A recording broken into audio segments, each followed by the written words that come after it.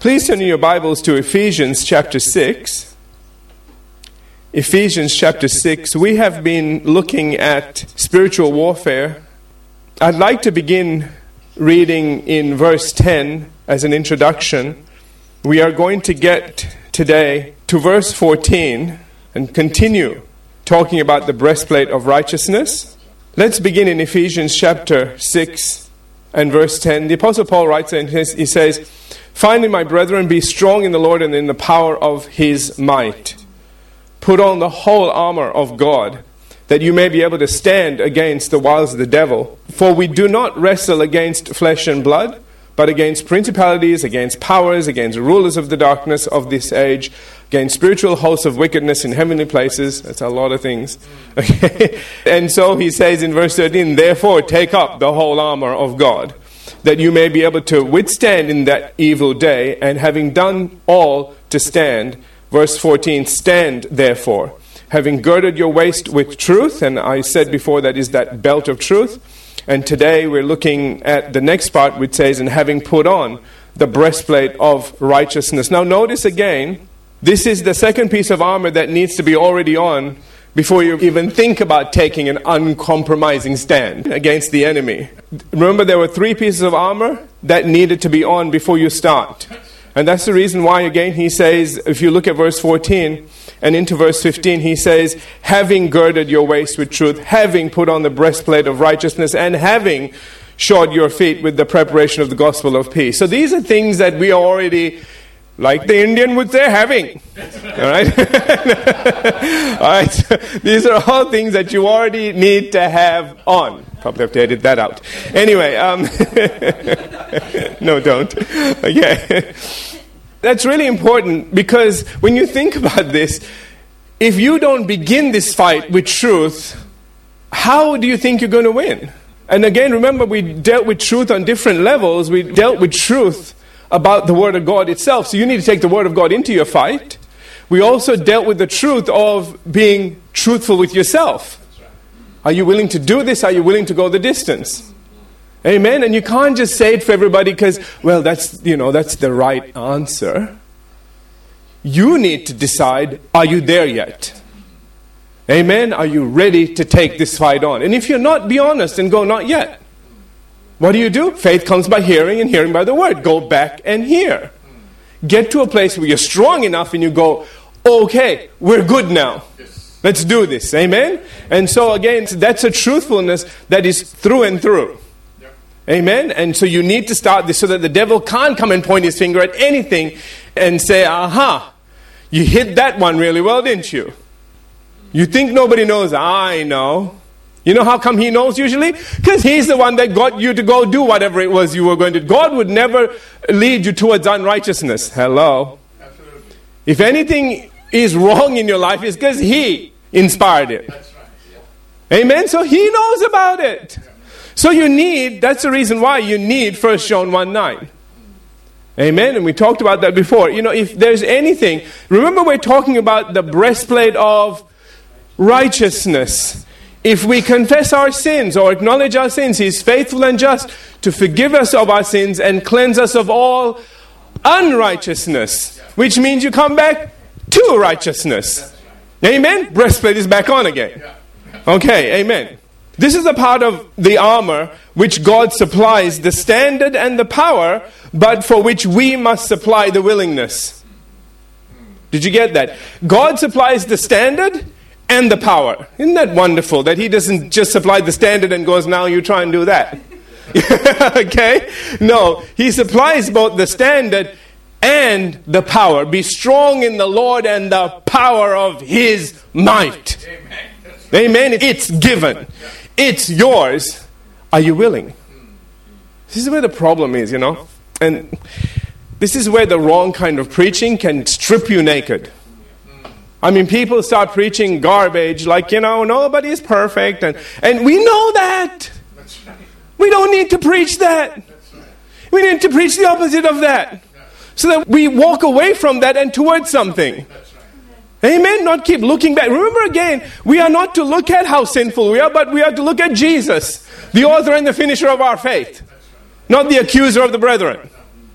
Did you get that? Amen. Be careful where your eyes are, because the devil is out to accuse you and bring you down. He's constantly looking to accuse you. He'll look for anything that you've done wrong. Anything that wasn't quite right. Anything that you thought was wrong. Might have not been wrong, you just thought it. That's enough for him. He'll work with it if you let him. Are you all here? Amen. So we just need to really put aside all of that stuff. Amen. Which is why I'm sharing this with you, and I'm bringing it to you in such a way. One of the things we have to be really careful of is sometimes you listen to this message and you can be preached two different ways. So let me just bring this out to you so that you are careful to stay away from one and cling to the other. Okay? You have to be careful when people start to talk about, well, you know, this is about holy living. And it's not that it's not.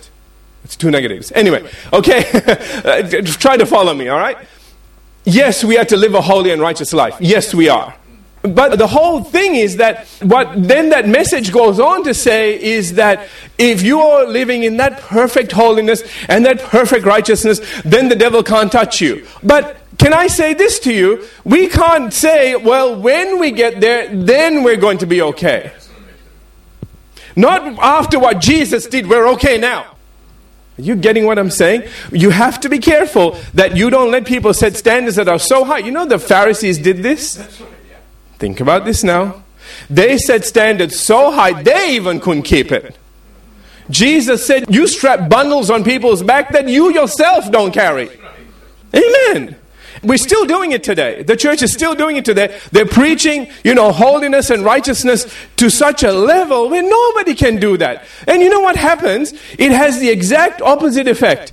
People go, well, I can't do that, so why the heck even try? Let's just go do whatever. Okay, are you all with me? If you just don't think you're ever going to make a standard, well, let's go party. Okay? But if I was to tell you that you are righteous now, not your righteousness, his righteousness. And we're going to look at scriptures today. I'll give you enough ammunition. Your gun will be loaded. Okay, anything comes at you, just pull it out and shoot. Don't ask questions. Shoot, then talk later. Okay? Like the old days. Shoot first, ask question later. If they're still alive. Okay, so hopefully it won't be. All right. Even though perfect righteousness is applied to us, it is still up to us to live it out. Do you understand that? So do you understand the difference? The difference is this. I am telling you that you have been made righteous. It is up to you to live it out. Others will tell you, you have to be righteous and you have to be perfect before you can receive the rewards of that. I'm telling you, it's already yours now. Can you receive the reward and walk in it now? Because as you receive that righteousness, it will cause your actions to become righteous. It will cause you to become holy. It will cause you to do the right thing. One is you are working for something. The other one is you are working because of something. Do you get the difference? You are not trying to get to a place of righteousness. You are righteous. Please stop acting like a stinker. Let a little out, sweetheart. We could all use some of it. Okay, so one definition of righteous living, I just want to throw this out to you, is James 4:17. It says, to him who knows to do good and does not do it, to him it is sin. What is knowing to do good? Knowing to do what is right. It's doing right. Amen?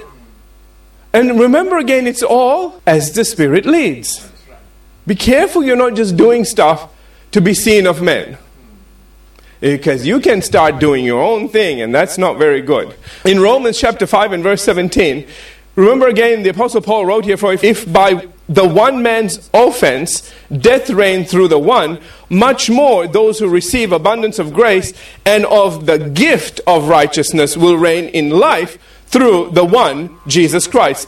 So we're looking at one man doing the wrong thing and one man doing the right thing. One caused us all sorts of problems. The other one redeemed us from all those problems. Are you with me? That's why the one has been emphasized there. Verse 18, therefore, as through one man's offense, judgment came to all, resulting in condemnation, so through one man's righteous act, Stop for a second. Are you getting this? Do you understand that one person sinned and caused us all to fall, and it didn't take all of us being right to get back up? Get it? One caused the problem, one came and fixed it. Amen. Just like one put us in a whole heap of trouble, one lifted us up and restored us. So again, he says, even so through one man's righteous act, the free gift came to all men, resulting in justification of life. Verse 19. For as one man's disobedience, many were made sinners. This is where I left off last week. We're going to pick up here today.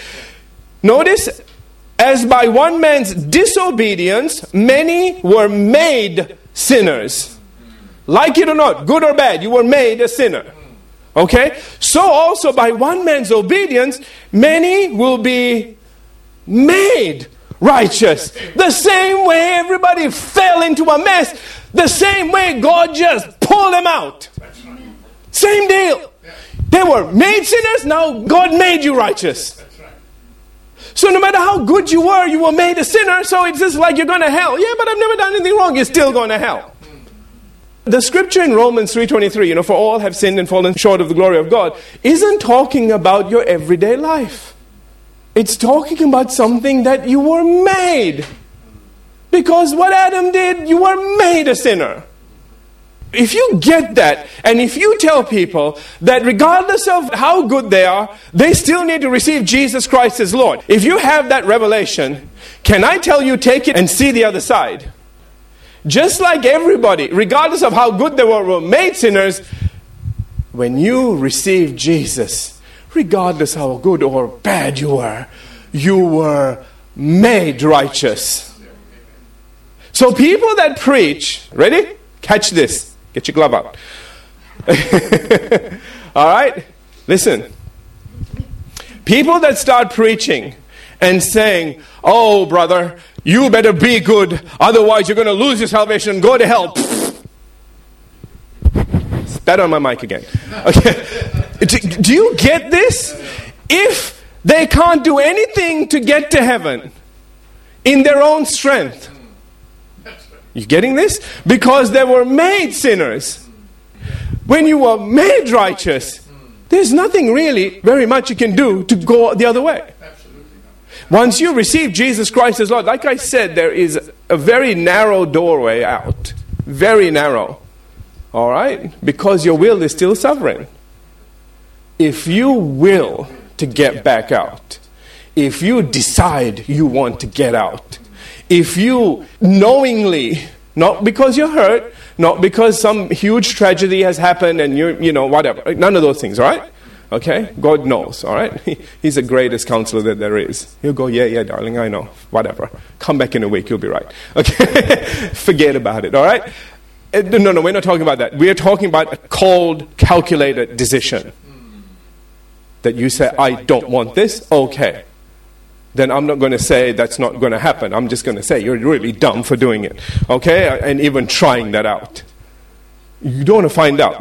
Okay? Some things are better left. All right. Turn to 2 Corinthians chapter 5, verse 21. I want to move forward now from here. So all who receive, now remember this is received by faith. 2 Corinthians chapter 5 and verse 21. For he made him who knew no sin to be sin for us. Stop there for a minute. Can we all agree that Jesus was perfect? Yes, absolutely. Okay, we all nod on that one. Okay, cool. All right. Watch what this verse is saying. He, God, made him, Jesus, who knew no sin, who was literally sinless, to be sin. Can I say made? Yeah.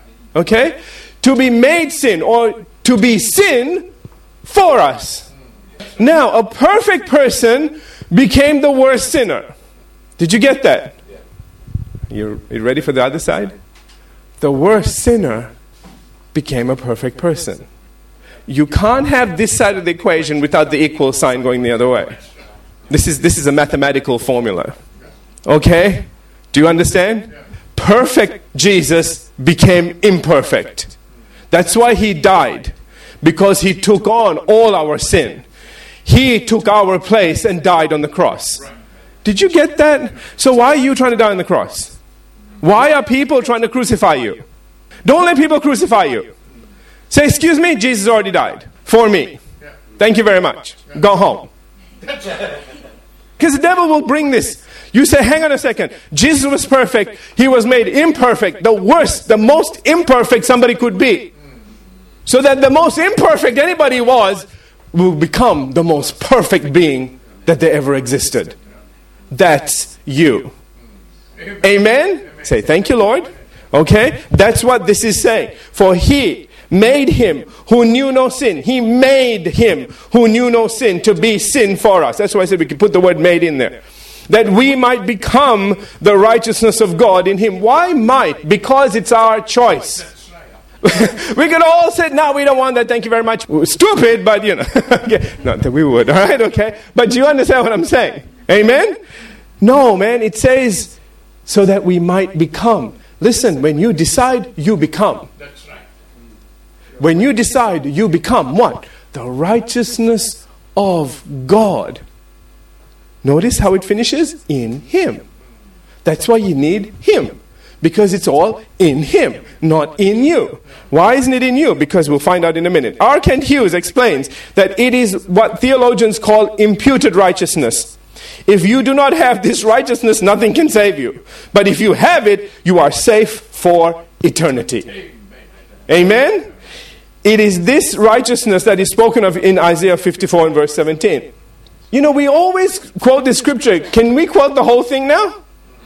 Isaiah 54:17. No weapon formed against you shall prosper. Every tongue which rises against you in judgment, you shall condemn. This is the heritage of the servants of the Lord, and their righteousness is from me, says the Lord. Do you understand why no weapon formed against you can prosper? Why no tongue can rise against you? Because your righteousness is God's righteousness. Anybody come against you, they are coming against God now. So this is the reason why we need to get this revelation. We need to understand that it is his righteousness. God says their righteousness is of me. So when the devil starts to go, yeah, but you don't know what they did. Shut up. Their righteousness is of me. It's not their righteousness. Now, there is a real problem here when we try to do stuff in our own strength. All right? This is the righteousness that is spoken of in Isaiah 64. It says, but we are all like an unclean thing. Now, this is what people normally preach. And they say, this is you now. This is not you now. Listen carefully. It says, but we are all like an unclean thing, and all our righteousnesses are like filthy rags. Yes, brother, that's my righteousness, filthy rags. Yeah, that's it. Okay, that's why all the weapons formed against me prosper. That's why every tongue that rises against me, they're right. Okay? Do you know why? Because of this. Notice all our righteousness are like filthy rags. We all fade as a leaf and read the rest of this, okay? Watch. It says, and our iniquities like the wind have taken us away. Our iniquities like the wind have taken us away. Our iniquities, what we did wrong. Okay? And he says in verse 7, and there is no one who calls on your name. Whoa, hang on a second. This is a group of people that have lost fellowship with God. Can you see this? Okay? He says there is no one who calls on your name, who stirs himself up to take hold of you. They're not even trying. He says, for you have hidden your face from us, I would too, and have consumed us because of our iniquities. Okay? He says, but now, O Lord, you are our Father. Now, this is really interesting. Old Testament scripture. And Isaiah is calling God Father. Okay? So why did the Pharisees get so upset? Anyway, we are the clay and you are our potter, and all we are the work of your hand. All right? So notice, you're our Father, we are the work of your hand. Do not be furious, O Lord, nor remember iniquity forever. Indeed, please look, we are all your people. So we are talking about God's people. We are talking about God's people, but notice that they have all walked away from him. Notice they have no fellowship with him. Do you understand this? This is what happens when people try to do stuff on their own. When people try to be good on their own. When people say, God, we don't need you, we're good enough. This is where God becomes very unhappy. Because these people, remember again I told you, be careful that you're not trying to earn your way into heaven. You're already going. Now behave that way, is what we're saying. Amen? Okay. So simply put, all these people who had strayed away from God and were out of fellowship with Him, because of that, everything they did was displeasing or filthy rags to God. John MacArthur in his commentary writes, the church today, listen to this. The church today is often guilty of supplying believers with the paper armor of good advice, programs, activities, techniques, and methods, when what they need is the godly armor of holy living. No program, method, or technique can bring wholeness and happiness to the believer who is unwilling to confront and forsake his sin. Now that's true. If you're doing something wrong, stop it. Okay? You're hurting people, stop doing that. Amen? Because, we have to be careful that we're not attacking believers and going, well, God will forgive me. Yeah, but you're attacking Him. If you've done it to the least one of these, you're doing it to me. So we need to be careful when people, some people just attack you. And they just think, well, you're a Christian, you have to be nice to me. Like Charles Neiman said, you don't treat me like a brother and you don't act like one, I won't treat you like one either. Just, that man carries a sword around. Okay. Remember again, if anything is out of whack, 1 John 1:9, very quickly.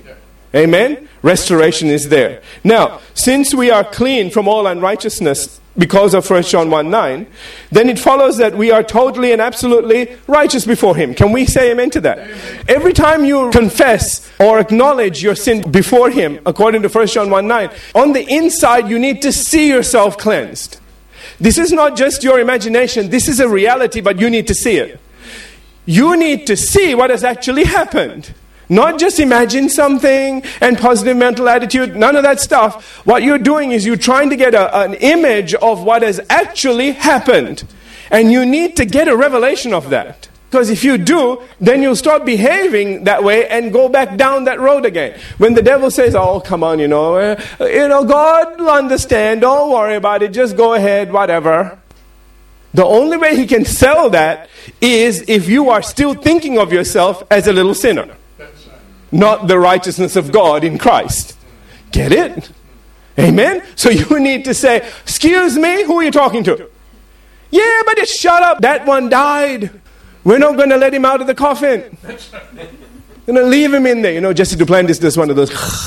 He gets up like Dracula, the coffin opens and the dead man rises up again. And we like to bring him out on occasion. When people tell us off, or we want to just, hello. Can we just be real for a minute? So, we look around, pastor's not there, we quickly open the coffin and quick, go get him. And the old man pops out, does his business, and go back in the coffin, go back in there. Pastor's coming. Oh, wait, Jesus, somebody's coming. Get in there, quick. And then you act all nice and innocent. Anyway, all right. Matthew 6:33, it says, but seek first the kingdom of God and His righteousness, and all these things shall be added to you. Notice that as you begin to walk in this righteousness, this is where everything gets added to you. Amen? You don't have to work for things anymore. Things will start coming to you. In fact, in Psalm 37 and verse 17, I would love to preach on this more, but let me just move on. It says, for the strength and power of the wicked will be broken and shattered, but the Lord upholds the righteous. Let me show you something here. Notice the word but. It is a dividing line. All those people that think they can hurt you and get away with it, this is their end. Amen. The strength and the power of the wicked will be broken and shattered. By who? God Himself. Amen. So as people are doing stuff to you, I told you, feel sorry. Don't get upset, feel sorry. Because they are reaping a whirlwind. And it's coming. I told you, it's the ball principle. You throw it up, it's coming back down, baby.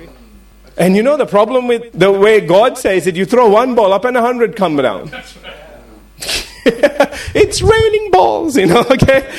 That's what happens when you throw one up. Just like if you throw a blessing up, you won't get one blessing back. You'll be showered with blessings. Amen. Amen. Works both ways. But I need you to understand this, and I need you to know this. And you need to understand that when that stuff comes, don't rejoice. Don't rejoice in other people's downfall. You just be glad that God is looking after. And like I said, once you see that enough, I have seen that enough to get to a place where I truly worry about people that attack the body of Christ, that attack us. Do you hear me? It really concerns me because I think, oh, dude, you are sowing a very bad seed, and it is going to bring a whole crop. And if anything, feel sorry, because they're going to have to live through that now. And if they're Christian, there's going to be counseling, and they're going to go to some counselor, and that counselor is going to say, yes, well, God is testing you and trying you. Isn't it funny how we just do this to God all the time? We just make Him the bad guy in everything. We make mistakes, we do the wrong thing, and then we blame it on Him. Absolutely. Amen. I don't want to get to heaven. And God goes, gee, thanks. Wow. With Christians like this, who needs atheists? Anyway. All right.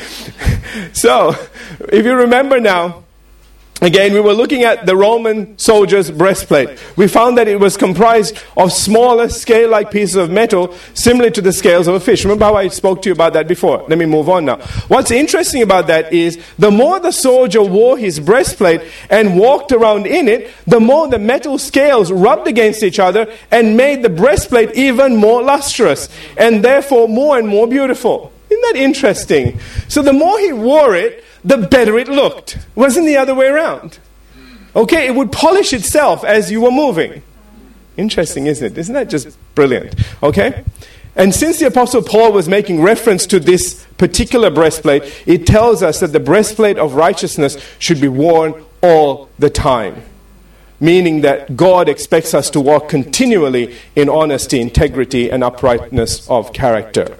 Amen. In fact, in his commentary on Ephesians, R. Kent Hughes says that when you have this righteousness from God, you begin to develop and manifest a righteous character in righteous living, or living righteously. A devout and holy life, to borrow Calvin's description. Such a life is not only secure in God's righteousness, but is filled with power. This is something else that we don't realize. This righteousness leads to power. This righteousness opens the door for God to start working powerfully through you. Do you hear me? Because there is something about holiness, about a holy God needing to work through you, that if you are not that way, and if you are resisting that holiness and resisting righteousness, so to speak, okay? And I'm not talking about being perfect. Do you all understand? Okay, the perfect Christian is the one that goes, oops, sorry, messed up again. That's the perfect Christian. Not the one that says, how perfect I am. You've just sinned. Okay? It's the one that remains humble before God and just knows we're going to mess up. Just be quick to repent. That's the righteousness God is looking for. That's the holiness He's looking for. You keep doing that and you keep cleansing yourself. Remember? Cleanse you from all unrighteousness. You keep doing that and He's got a vessel He can work through. You could be messing up all over the place, but you could be using the scripture every 2 minutes, but that still keeps it open for Him. Not like the one that does one thing wrong and goes, okay, that was one a year. I'm not going to, you know what, God, you should just allow that because it's been a whole year. But He can't work through that. It's like, fine, filthy rag. Just hang with yourself. Can't do anything through you. Are you here? Somebody was telling a story of two families. One that was so spiritual, I would say religious, not spiritual, but this person used the word spiritual. The most spiritual people that I ever met, again, I would say religious. And they would never get healed. Then there was the other side of the family. There's a husband and wife, okay? The other side, that, boy, they were the most unreliable. They'll come to church whenever they want to. If they want to give a tithe, they might. If they want to, if they don't, well, forget about it. But you know what? If they ever made a mistake at any point in time, they'd ask God to forgive them. And every time somebody laid a hand on them, they'd get healed. This other group would never get healed. In fact, a few of them died. And it was an individual that was asking this question and saying, why is this the case? It's because one was walking in their self-righteousness. The other knew they were stinkers. And, they just stayed right before God whenever they made a mistake. They could have lived a better life. Do you understand? God wants the best of both worlds. All right, but I'm just saying that there is the separation. There is what God is looking for. He can work through people that are honest and say, oops, that was really bad. I messed up there, Lord. I'm really sorry. Boom, he's in. And you shall lay hands on the sick, and they shall recover. And don't get a big head. Amen? Okay. Added to this, William MacDonald writes, when a man or woman is clothed in practical righteousness, he or she is impregnable. Words are no defense against accusation, but a good life is. Did you get that? If our conscience is void of offense toward God and man, the devil has nothing to shoot at. We can now better understand why the Apostle Paul says in Romans 6 and verse 13, and do not present your members or parts of your body as instruments of unrighteousness to sin, but present yourself to God as being alive from the dead or brought from death to life, and your members or parts of your body as instruments of righteousness to God. Do you see this? So we allow God to work through us and use us as instruments of righteousness. Now as we do this, something very interesting happens. And the Apostle Paul says in 2 Corinthians 6 and verse 7, we have faithfully preached the truth. God's power has been working in us. We have righteousness as our weapon on the right hand and on the left, both to attack and defend ourselves. Which is what having it on the right hand and on the left in other translations mean. Okay? We can both attack and defend. All right? Now, notice here that righteousness, when it is developed in your life, not only acts as your protection against the enemy's attacks, but it also turns into a weapon that you can use against the enemy in battle. In his book, Dressed to Kill, we'll finish with this, Rick Renner tells us to keep in mind the breastplate of the Roman soldier was made of especially bright and shining golden brass. When the soldier threw his shoulders back and the afternoon sun hit the metal, it cast a blinding glare into the eyes of all who were watching. The brilliance of his breastplate blinded the eyes of his opponent so thoroughly that the opponent could not see to fight. When the breastplate was used in this way, it served as an offensive weapon. Similarly, when you really begin to walk in righteousness, all you have to do is walk into a dark situation and the darkness will begin to flee from you. Evil forces always flee from righteousness because they cannot endure the brilliance that righteousness reflects into their eyes. Therefore, the more you walk in the righteousness of God, the more and more beautiful you look to God, and the more and more dangerously blinding you become to the enemy. That's the power of God's invincible breastplate of righteousness that's been placed on you. Amen? Let's have every head bowed, every eye closed.